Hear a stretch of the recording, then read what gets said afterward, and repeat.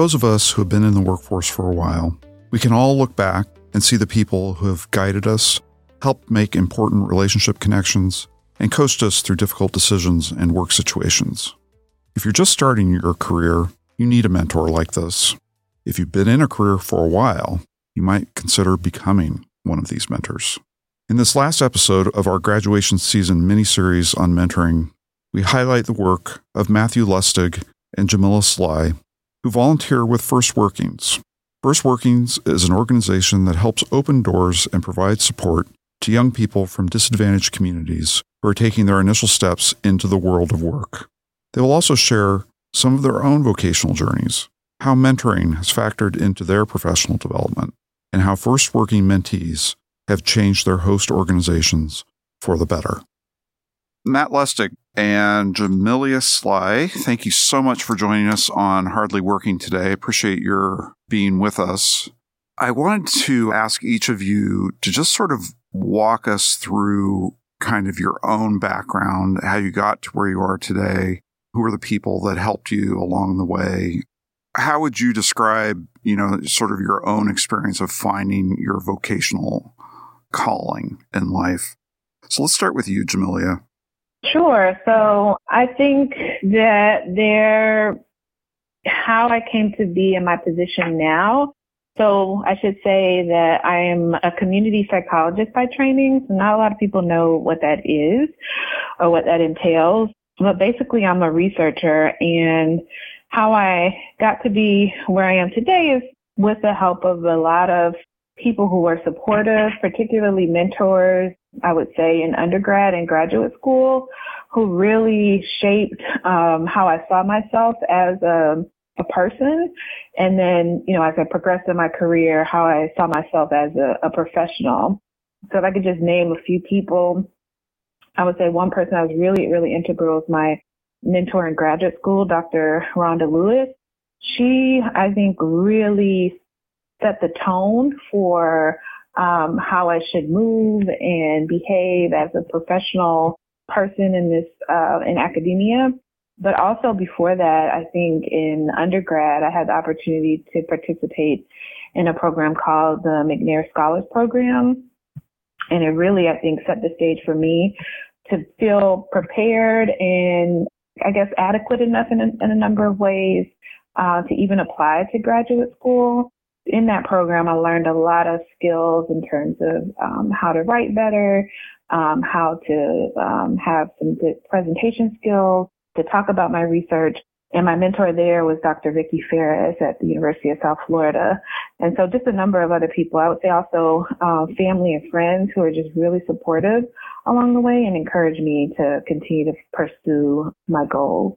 So I'm curious, I wanted to back up just for a second and have you talk a little bit about, you said at the beginning of the answer, you were talking about these people who helped you learn to move as a professional in the world. What did you mean by that? I would say you could think of it as an apprenticeship, really. That's how my graduate advisor talked about it. And so what I mean by that is really just kind of going to the same and being in the same places that she was. So conferences, meetings where she was presenting her work, even if I didn't have anything necessarily to present at the time, just being there in the room with other professionals, seeing how she presented her work, how she interacted with people was really instrumental. And then another person I want to mention is Dr. Angela Pascal. I had the opportunity while I was in graduate school to be her graduate research assistant. And that's also another way where I learned, kind of how to have a research lab, how to run it, how to do literature reviews. So just kind of learning the things that you don't necessarily pick up in a classroom. I learned that, I think, through their mentorship and kind of following them around in a lot of ways. Not literally, but, just kind of having access to the same spaces and places that they were in at the time. So one more question for you, and then we're going to switch over to have Matt talk a little bit. But how did it ever occur to you that becoming a community psychologist was something that you could do? When did that idea first enter your mind? Well, it entered when I was about to graduate from college. Not about to, but when I was thinking about, what happens after I'm done with undergrad, where do I want to go? I have majored in psychology, and I think a lot of people hear that you can't really do very much with a psychology degree unless you go on to get a PhD. However, I wasn't really interested in doing anything clinically, but because I was exposed to the McNair program and had some exposure to research, and the research of psychologist Dr. Ferris was doing at USF, I then learned that there was a lot of avenues that you could take in the field of research in psychology in particular. And so I researched a lot of different kinds of programs, doctoral programs in psychology, and one that I came across was community psychology. I hadn't heard of it prior to that, but it was something that really resonated with me because I wanted to have an impact on my community, first and foremost, where I came from. And by that, I mean, Black and brown people, and hoping to be able to serve their needs in the best way that I knew how. And that's by using the research skills that I would, eventually gain. I think I had a really strong interest in community service at that time. I was involved in a club called Volunteer USF, where we did these alternative spring break projects, and we just really had a lot of involvement with community members. And so I think from there is where I, just grew this love of it, and I researched more about those programs to find out, exactly what you would learn, what skills you could gain to become a community psychologist.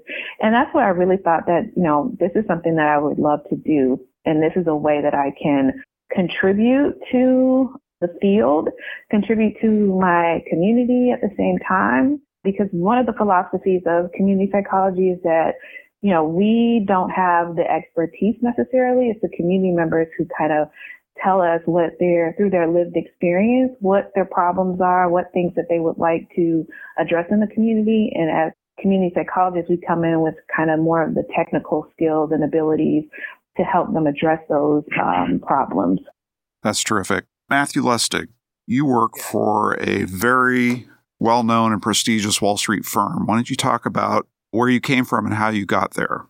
I wish my story had so much to it in terms of the deliberateness with which you found your career. I sort of attribute how I got here to some combination of luck, opportunism, a lot of hard work, and just keeping my eyes open to opportunity. I grew up in Brooklyn, New York. My dad died when I was a kid, and I frankly have essentially, for better or worse, never really had a mentor until way later in my career. And it was less of a career mentorship and more of a sort of, I would say, leadership mentorship as I started to do more and more outside the context of the firm. Sort of less maybe broadly applicable, but I went to School of Foreign Service because I was really interested in international affairs at Georgetown, wanted to be in D.C., had visions of myself doing some sort of global business policy work, sort of rather vaguely defined, but thought I would go to law school first. As it turned out, my grades weren't quite up to the law schools that I wanted to go to, and the Ivies responded to all of my applications with a not quite yet kind of a response. And so I did the only thing I knew I was aware of to do next, which is I went to a commercial bank training program, which in 1982 was the thing to do if you didn't know what you wanted to do, to get a little bit of commercial experience and then sort of reset and figure it out from there. So I would say I went there with no intention of being a banker, but as luck would have it or not, I got called into the office somewhere midway through the training program, sure that I would be fired because my grades, you don't know what your grades are. You don't get feedback during the program. You submit a bunch of projects and nobody tells you how you did until the very end. And as it turned out, the bank really liked my work and asked me to teach it for a year. Wow. Which I was super opposed to because I came there to sort of get some banking experience or business experience and leave, either go back to law school, business school, or some such thing. But, the 1 year hiatus sort of caused me to have to sit back, fully digest the material, because there's nothing like fear in front of a classroom to motivate you to really master the material, which was financial statement analysis, accounting, the basics of financial terminology, business analysis, which I didn't really study as an undergrad. But I'd say I mastered that out of fear and taught for a year. And in exchange for that, the bank allowed you to pick anywhere you wanted to go in the bank, as opposed to the international department, which had hired me in the first place because I spoke Spanish and wanted to do international banking. At that point, sort of looked around and basically had the observation that Chase Manhattan Bank was not particularly well suited for many of the businesses. And I personally learned about myself. I had no interest in talking to people my own age. I wanted to meet with the CEOs of companies, decision makers, and I wanted to do something where the bank was really good. And with David Rockefeller as chairman, Chase was one of the few banks at the time that became aggressive in real estate lending, coming out of the debacle of the 70s where it almost took down many of the major money center banks sort of as an industry.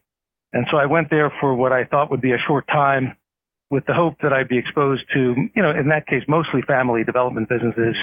And I became a construction lender, not because I was interested in it, but I thought I could deal with the folks who ran very large businesses.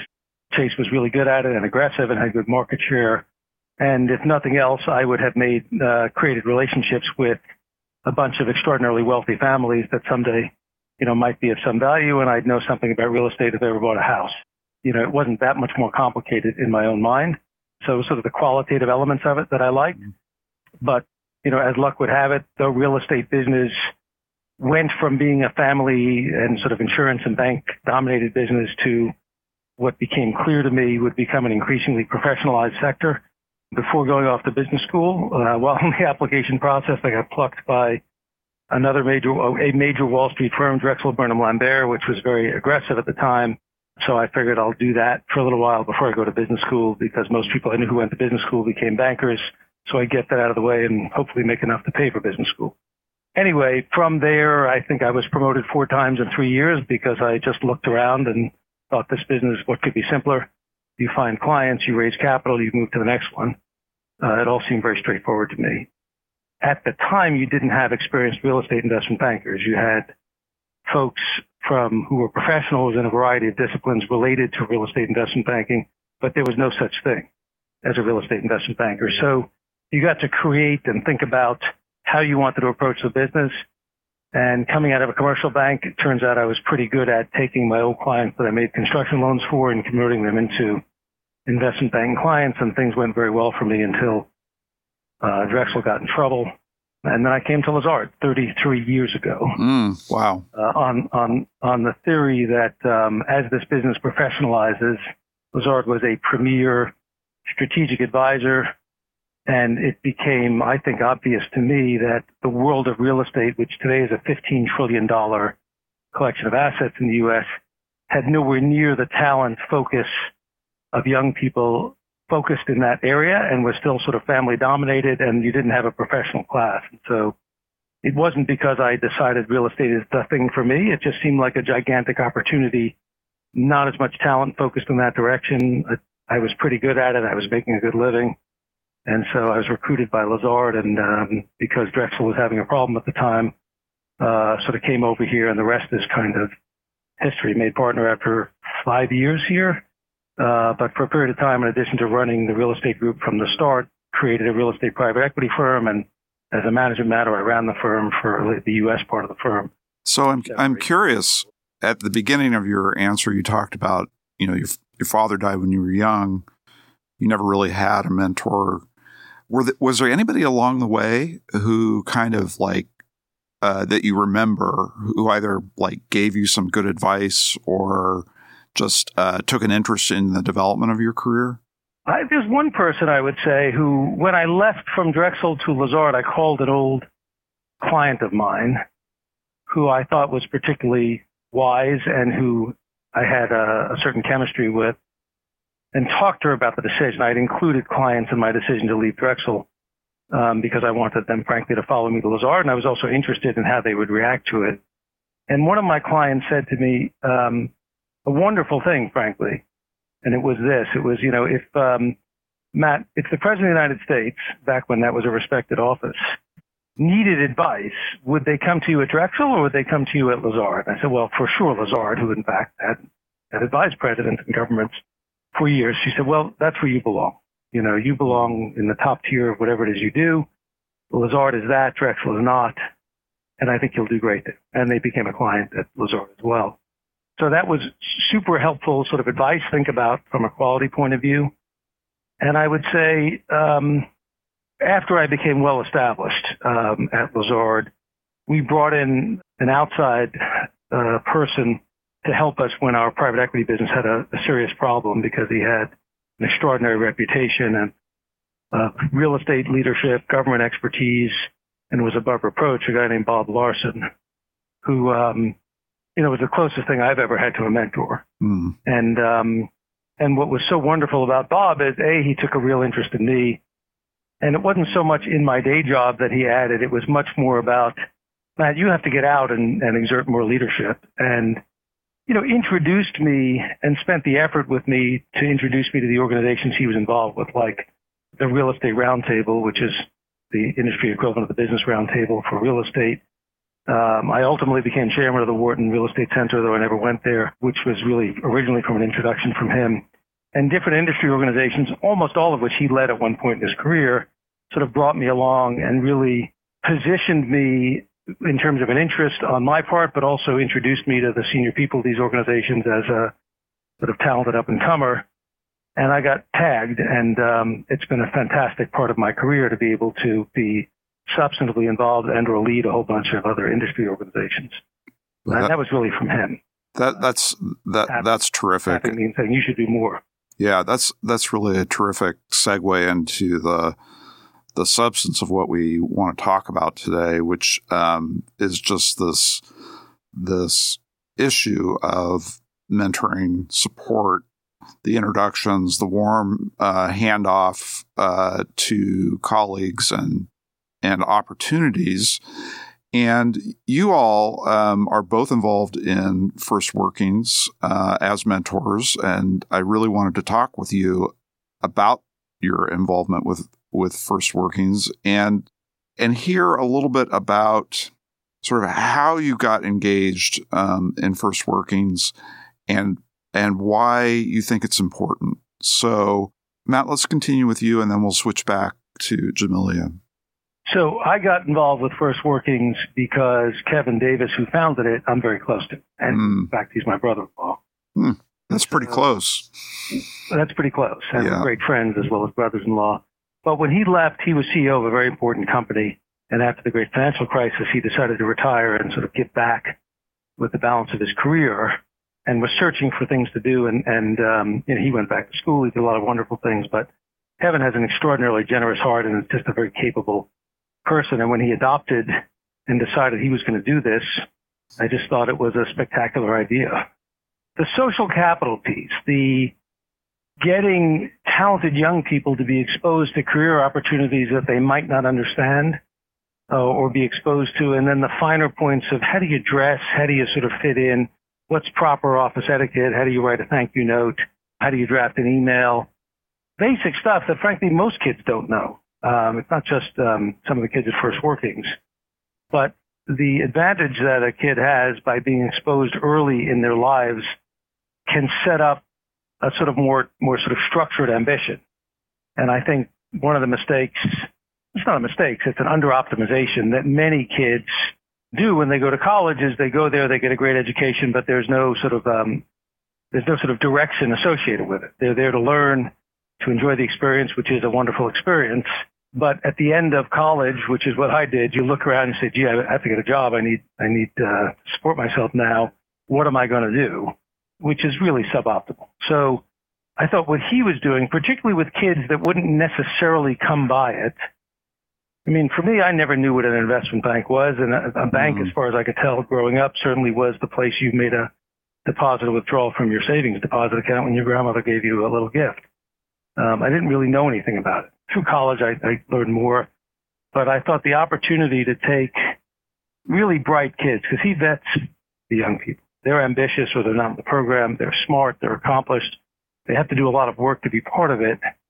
And to expose them early as to what possibilities might be, just, I think, substantially sort of turbocharges their chances for success, their focus, and what they get out of college and what they get out afterwards. And some mentorships work super well. Not all do, because there's a certain amount of chemistry involved. It's not a mechanical process. But when you believe in each other and there's something that you both feel like you're getting out of it between mentor and mentee, it can be extremely productive, and it can really be an accelerant and a help in direction, as long as you really care about the person and their opportunities, and you do it in a way that thinks about them, their strengths, weaknesses, interests, and try to help them along. So I just thought, what an amazing idea. I hadn't heard of anyone doing something like that. I had been part of programs in the past that help, in effect, people of color, for the most part, coming out of business school. And frankly, by the time you're in Harvard Business School, which is where many of the kids were in Wharton, I just thought, these kids don't need help. They figured it out for whatever, however they did it. They'll be recruited and find great opportunities, and they need more subtle direction, perhaps, or some do. But the mentees that I was exposed to, frankly, taught me more than I taught them about how to navigate corporate life. And so I didn't have a taste for it, honestly. I didn't think I was making enough of a difference. But I think if you go to high schools where you can affect where they go to college and how they approach college, it could be enormously powerful in terms of the satisfaction I would get, and hopefully they would get, from being able to really make a change in someone's life and improve the outcomes and quality and happiness and frankly, opportunities for wealth creation, which are substantial, at least in my world meaning investment banking, finance, private equity. So I thought this was a great place to spend time. You could really have an impact, and you're getting them at the right time. Tons of potential, but still kind of clay to be formed. That's great. Tell us about how you got involved with First Workings. It's interesting listening to both of you talk, actually, but it seems to fit in different ways with both of your experiences, which were very, very different, right, in some important ways. Tell me how you got connected to it and why you think it's important. Yeah, so I think I agreed a lot with what Matthew said, but how I was first introduced to First Workings was through a colleague at Sinai who's, I think he's on the board, Dr. Ayal Shemesh. We were corresponding about something else, and he mentioned First Workings, that they're always kind of looking to connect with new potential mentors. And so I looked up on their website, and I really liked the concept, particularly that they were focusing on building social capital in high school, which I think is a really wonderful time to kind of build those skills up, because I think it's really important to success and being successful in your career. I think part of my success can probably be attributed to knowing or being somewhat connected to the right people and just having some of those skills that, you pick up along the way with time as you participate in, various different activities in college and maybe at your first job or something like that. But I think for me, some of these things, I think, younger people, those who are in high school, maybe even younger than that, begin to become exposed to them much earlier in comparison to people from more underprivileged, underserved backgrounds. And so if I think about myself, like applying to graduate school, learning to, write a thank you note after an interview, these weren't things that like my parents were able to tell me about, being that I was the first one in my family to graduate from college. And so they just didn't have that experience to be able to share those things with me. And there weren't very few people in my life at the time who were able to kind of shed that kind of light on those things that you kind of pick up over time in terms of social capital and how to engage professionally. So I think that these are things that are really important. And I think that the focus on doing it at such a young age is really, really innovative and something that you don't see as often, because there's lots of programs in college for kind of teaching these same kind of skills. But at the high school level, I hadn't seen anything like that. So I just thought it was really great that First Workings was doing something along those lines. I also really liked how structured their program is in terms of how, kind of like the curriculum that they have and how they have everything laid out in terms of topics that you focus on when you meet with your mentee. And that's really helpful as a mentor because it takes some time to figure out how you want to engage and kind of thinking about how you want to or how you're going to communicate with your mentee. And so just having that kind of framework I thought was really helpful, being that, we all have a lot of things that we have to do in our day. Just having that laid out, I think was really helpful in fostering a good relationship with my mentee. So let me ask you this. First of all, how many mentees have you had so far as being part of this project? I was just introduced to First Workings last year, so I have one high school student, but after learning more about First Workings and that they had a pretty sizable alumni network, I connected with, I think, 3 of their alumni to help me out on one of my ongoing projects that's focused on promoting breast cancer screening in African-born communities in New York City. And so they helped me out past summer too, in a more informal way, not exactly through their formal program. Yeah, still really invaluable experience though, for them. Yeah. Yeah. When you kind of think of all the young people that you've been working with as a cohort, do you see any themes across those stories that First Workings is kind of helping to leverage, or if it's a deficit, fix, or, what are the commonalities, do you think? Oh, most certainly. I don't like to compare people, but I've worked with, a number of mentees over the years, and there's definitely a difference in the kinds of skills that the First Working mentees came with compared to, some others who may not have had the opportunity to be exposed to those kinds of things. So I would say common themes that I was able to see in them was that all of them extremely professional, they just have great email etiquette. They're very in tune with sticking to schedules and being proactive about scheduling meetings in some instances, being proactive in terms of thinking about, particularly for the alumni, thinking about the project that I had them working on, being proactive about how we were going to sort of engage and execute that, and especially being that all of this was done remotely because of COVID restrictions. So I hadn't even really met them in person. But I think that's just the level of professionalism and dedication and just a level of seriousness that I did not see at that stage for some other people that I've worked with in the past. Is very evident. So what do you think they get out of First Workings? What would they say, do you think, was the value of the program for them? Well, definitely the skills that they were able to obtain.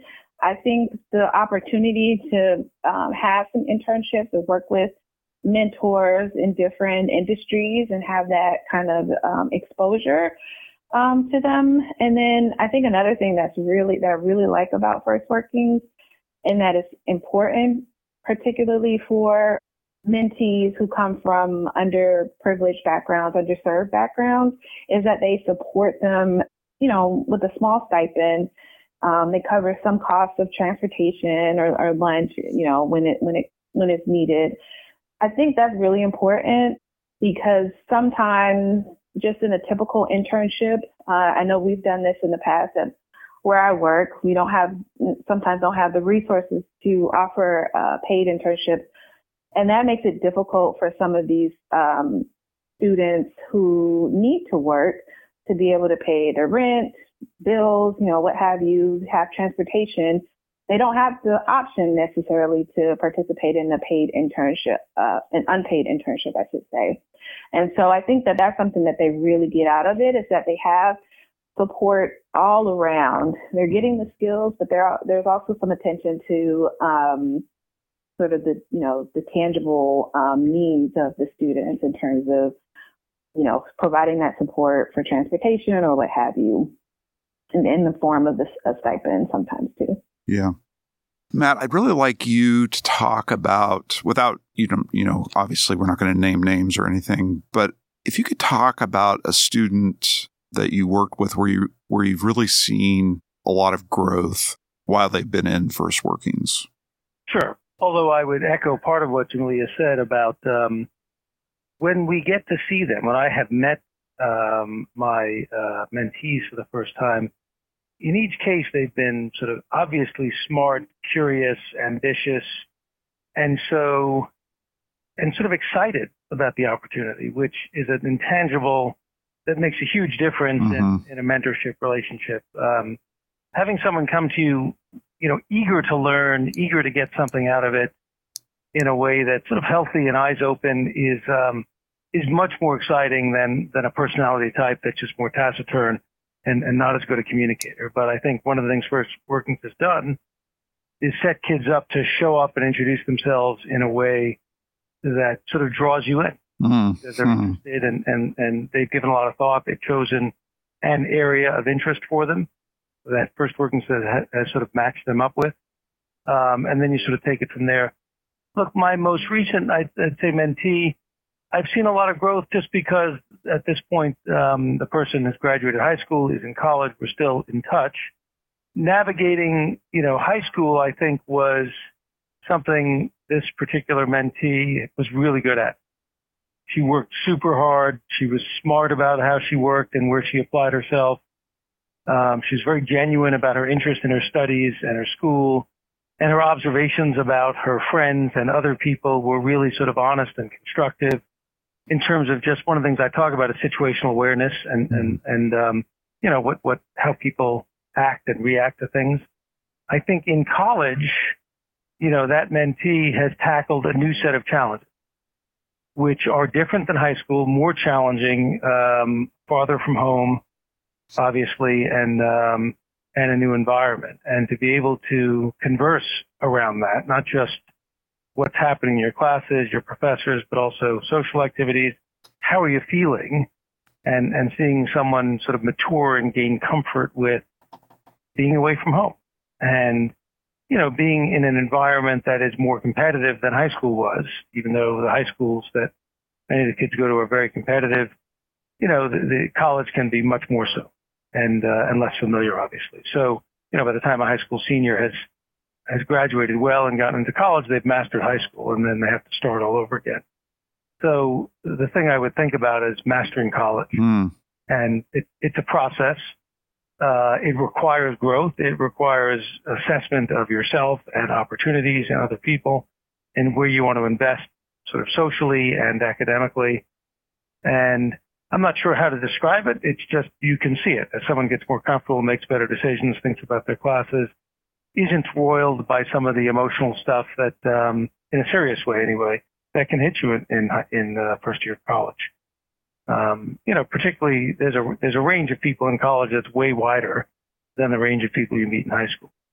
And, in many cases, you sort of have to get used to it. Yeah, that's interesting. I mean, it's as I listen to both of you talk, what it makes me think about is a lot of the research work that I've done on something called non-cognitive or soft skills. But what it amounts to, I think you use the phrase situational awareness. How do you walk into an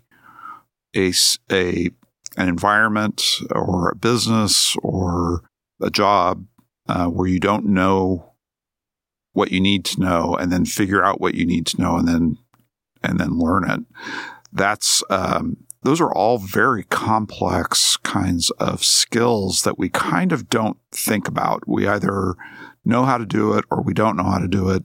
But I have to believe the experience, I don't know what you think about this, but I'd have to believe that the experience with First Workings was in part preparation for being able to do that at college. I mean, I think they're very purposeful about that, about setting expectations and trying to anticipate, frequently encountered situations and talk to the students before they hit them. You're not going to hit everything, but I do think my sense is anyway, certainly my mentee this most recent one was very, so I think well prepared to make assessments around that, and to ask questions and to, when she didn't know something to figure out how to learn more about it. So I do think First Workings thinks about that sort of thing. This whole idea of social capital, I think, encompasses a pretty broad range of skills and familiarity. And I think, like Jamelia, that's one of the things I loved about the program, because I think your ability to, even if you're not comfortable, to understand what's happening or how to figure it out in a strange situation can be a critical skill set as you put yourself into unfamiliar situations and people you don't know, and sometimes can be intimidating. Yeah. So you sort of need a system in your mind. Okay, how do I think about this, and what do I do? On that point, I want to switch back to Jamelia real quickly and ask her a question about it. So, Jamelia, you do community psychology, so you're looking at how communities function and how communities think. The idea that and process what's going. These are not just individual experiences; they're community experiences that people are living through. So, one of the questions I wanted to ask you was just about the systemic problems that youth from disadvantaged communities face, and whether a program like First Workings, do you ever have the sense that the program asks too much, that we're asking kids to make too many changes, to leave too much of themselves behind in order to take part in this kind of otherworldly experience of life in New York's business, healthcare, fast lanes? Has that ever crossed your mind as a concern? Not necessarily. I would say that, in fact, I can use an example with my mentee that I worked with this past summer. Upon first engaging with her, she was a junior in high school going on to be a senior.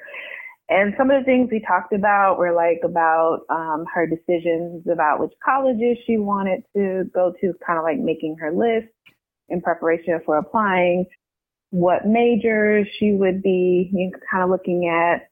And upon initially meeting with her, I think some of these things she hadn't even thought about. Mm-hmm.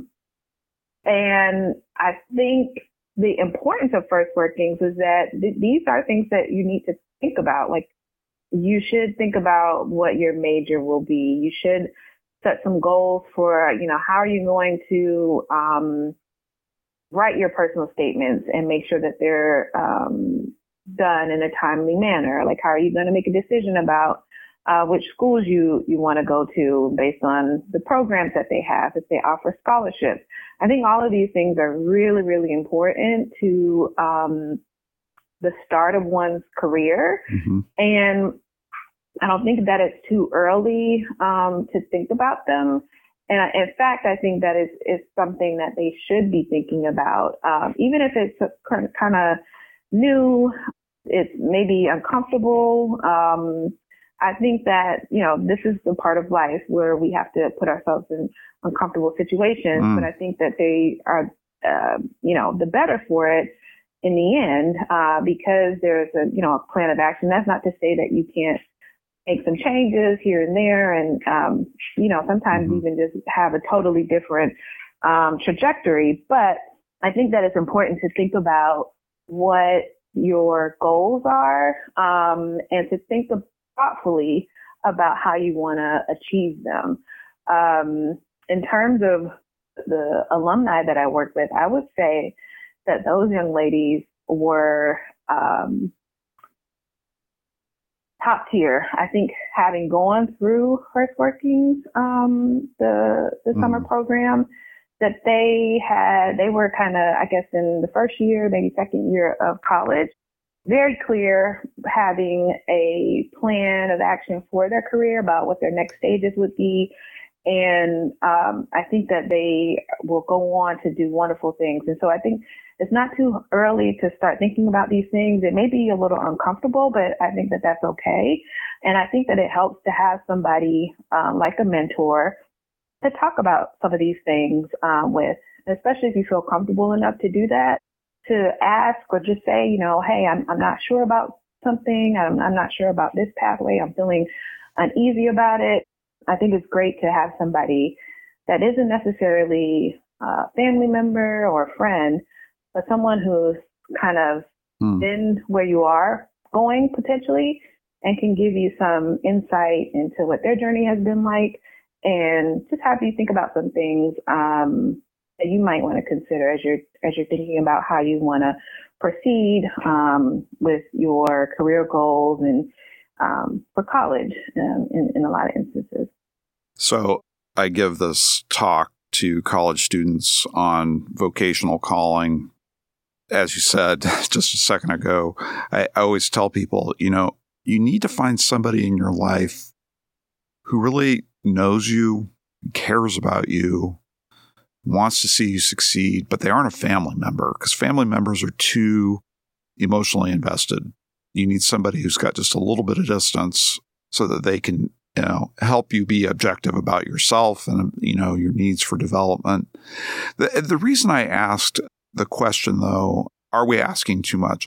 A couple of years ago, I was involved in helping to write a chapter for a volume of essays on work and youth.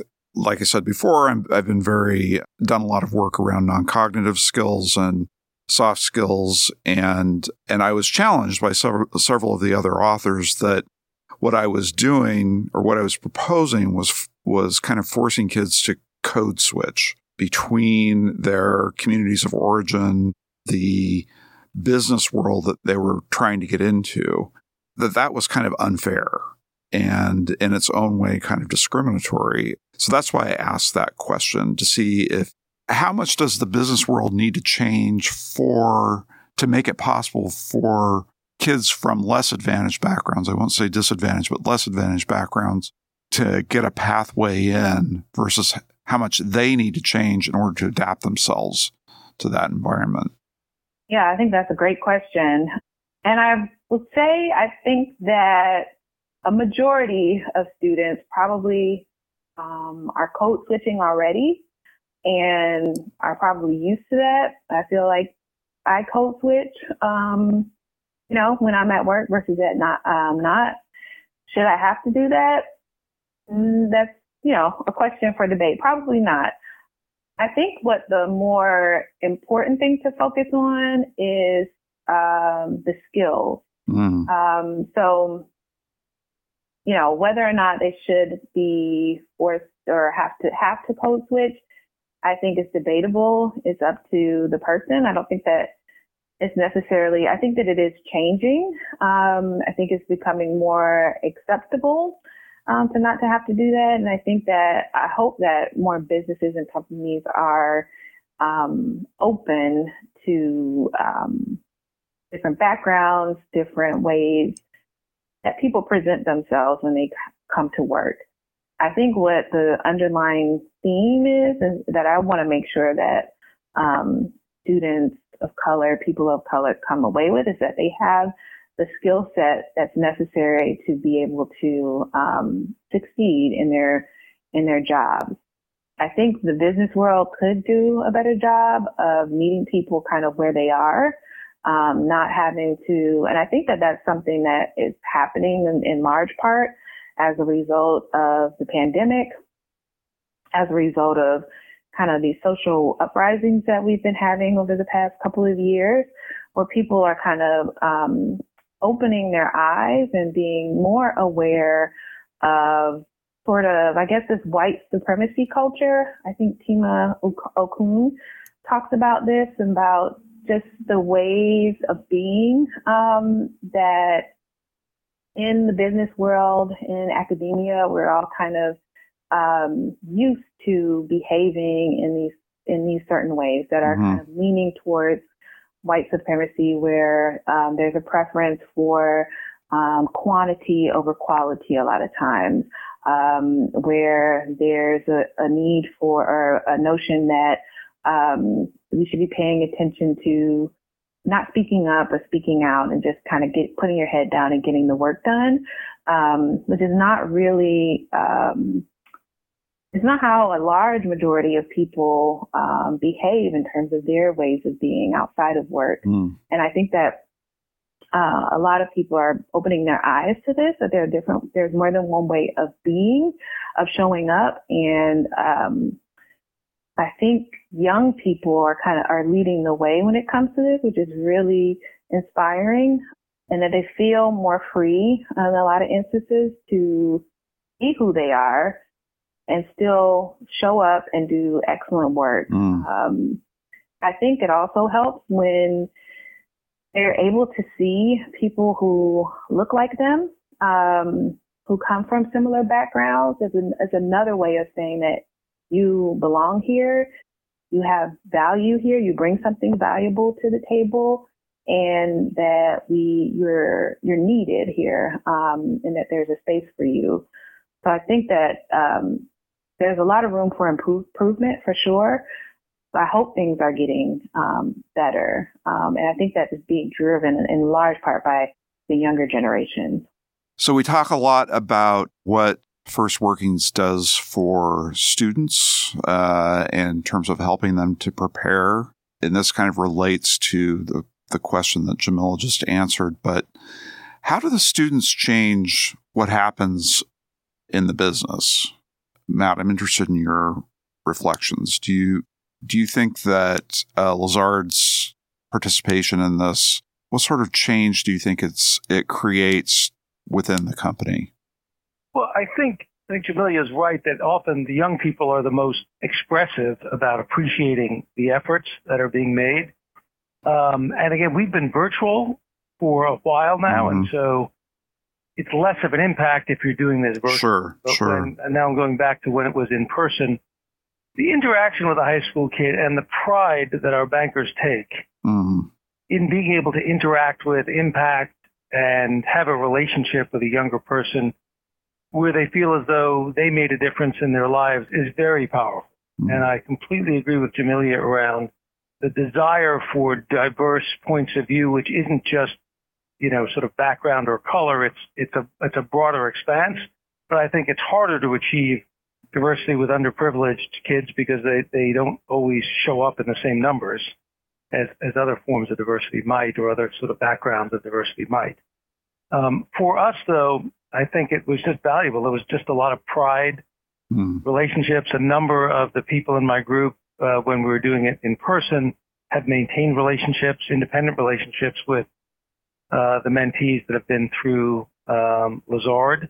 And, people come to work every day and are satisfied if they have impact in a positive way. And I think it's one of many ways that our employees can find impact and identify with a firm that values diversity, that values giving back, that makes time in the day for interactions with folks that aren't purely business. It's about the future. It's, fundamentally an investment. I mean, we've been doing First Workings, I don't know, for 6-7 years, I think. The firm during the pandemic started a whole other program called Lazard New Visions Academy, which is much more inclusive and of employees.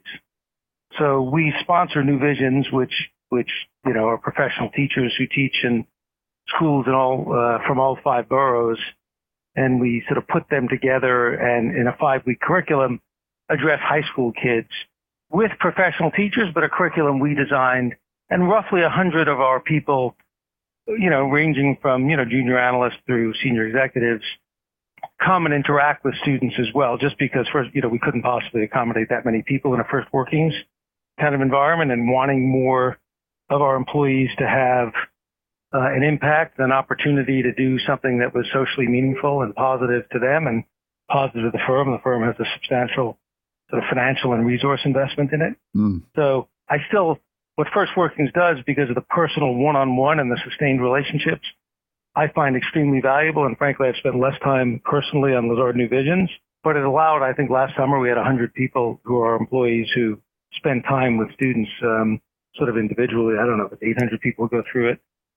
So it's a variation and much bigger and frankly less personal and off-site, but it's another way, and we try to find as many ways as practical for our bankers to identify with meanings and values that the firm finds are important to the firm. And I think it's sort of mutually affirming. So when employees feel like the firm stands for a series of values that they identify with, and they can spend some of their professional time and make an impact, it's for a happier employee.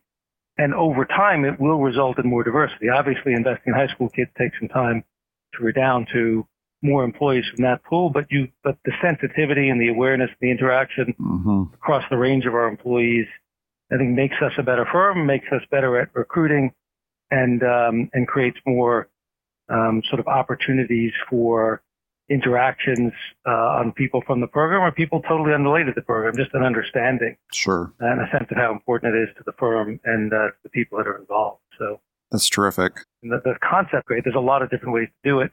I think First Workings was early and strong and continues to be building on its strength in these ability to have one-on-one relationships or a smaller group of people with a single mentee. And when it works really, really well, meaning the mentorship. The training that they get in First Workings is undoubtedly valuable for the rest of their lives. That's the background. The individual mentorships, I do think chemistry is an important part of it. So it can hit or not hit. Yeah.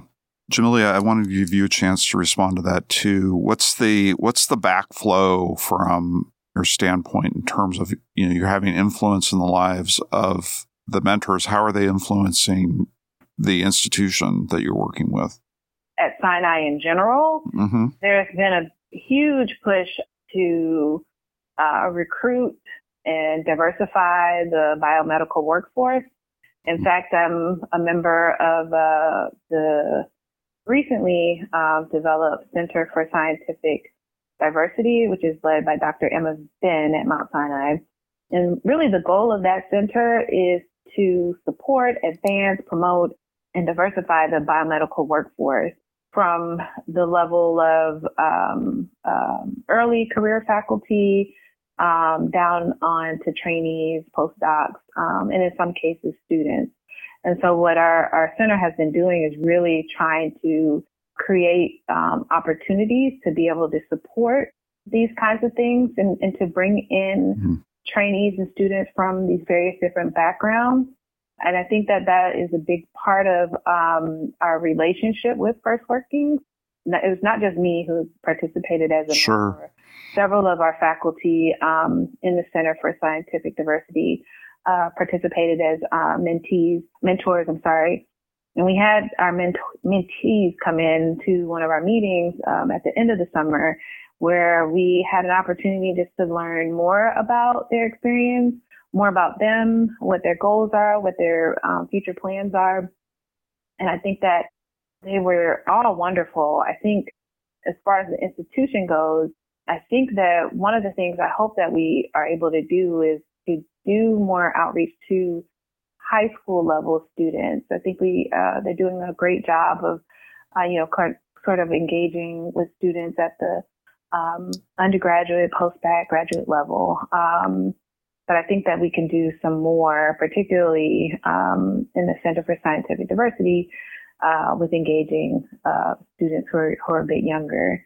And I think that can really have an influence. One of the things that we're planning to do is to have some, I don't know what you would call, like incubator labs, where students will have an opportunity to talk about some of these things and kind of come up with some solutions for how they see, us making changes at the institutional level in terms of diversifying the workforce, sort of generating ideas from their perspectives about what things could be done to kind of make things a bit better for their generation and beyond. And so I think that this is Alpana is definitely coming away with a lot by working with these young people. Right.